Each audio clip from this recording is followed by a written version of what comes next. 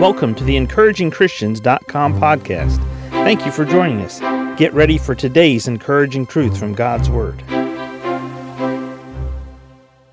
When we get into Ephesians 5:21, we start with this passage of Scripture and we look at the aspects and the dynamics of a home. But we start with verse 21, submitting yourselves one to another in the fear of the Lord. In other words, each person in a family or home unit structure takes responsibility for themselves and submits to God. And when they submit to God, they humble themselves before others in the family unit. Verse 22, wives, submit yourselves unto your own husbands as unto the Lord.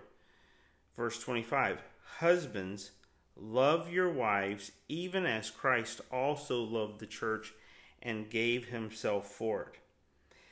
A selfish, self-centered man that does not love his wife like Christ loved the church, he is fooling himself to believe that he should be telling his wife to submit when he is nothing like Jesus Christ whatsoever. And I've heard all of the stories. Wives, you should be in submission no matter what your husband's like. Well, that's not really what this passage of Scripture teaches. And anybody who wants to go there and wants to take a verse of Scripture out and twist it for what they're saying and teach women that they're not supposed to have the same honor coming back to them in a relationship because they honor the Lord and their husband should be honoring the Lord by honoring them.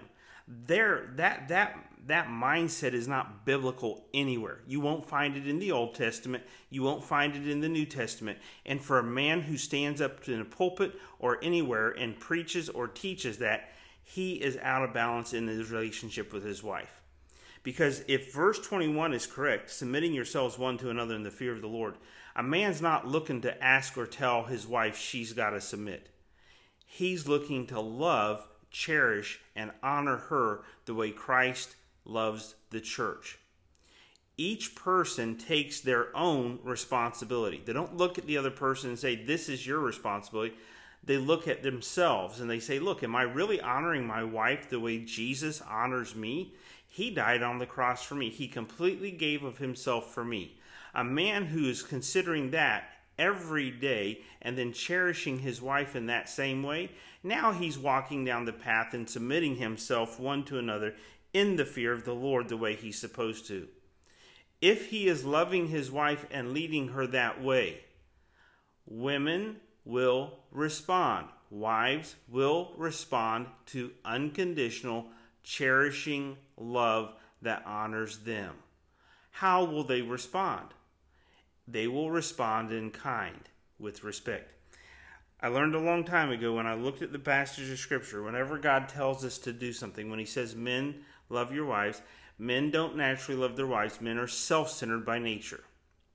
Men love to have women serving them because they're self-centered. Women need that security. So they may give up a few things, but they still need that security. But the problem is, sometimes they don't respect their husbands. If a woman's walking in the flesh and she's married and she's not respecting her husband, that's where Ephesians 5:22 comes in. A man who's not cherishing and loving his wife as Christ loved the church, that's where Ephesians 5:25 comes in. Submitting yourselves one to another in the fear of the Lord, that's the overall view. Children, honor your parents in the Lord, for this is right. If you are of adolescence age or younger and you're in your home, children, honor your parents. Children, obey your parents. Each person takes responsibility for themselves.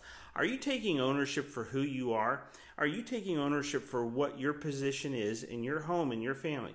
Are you taking ownership for you and submitting yourself in the fear of God to the other people in your family? Or are you rude? Are you demanding?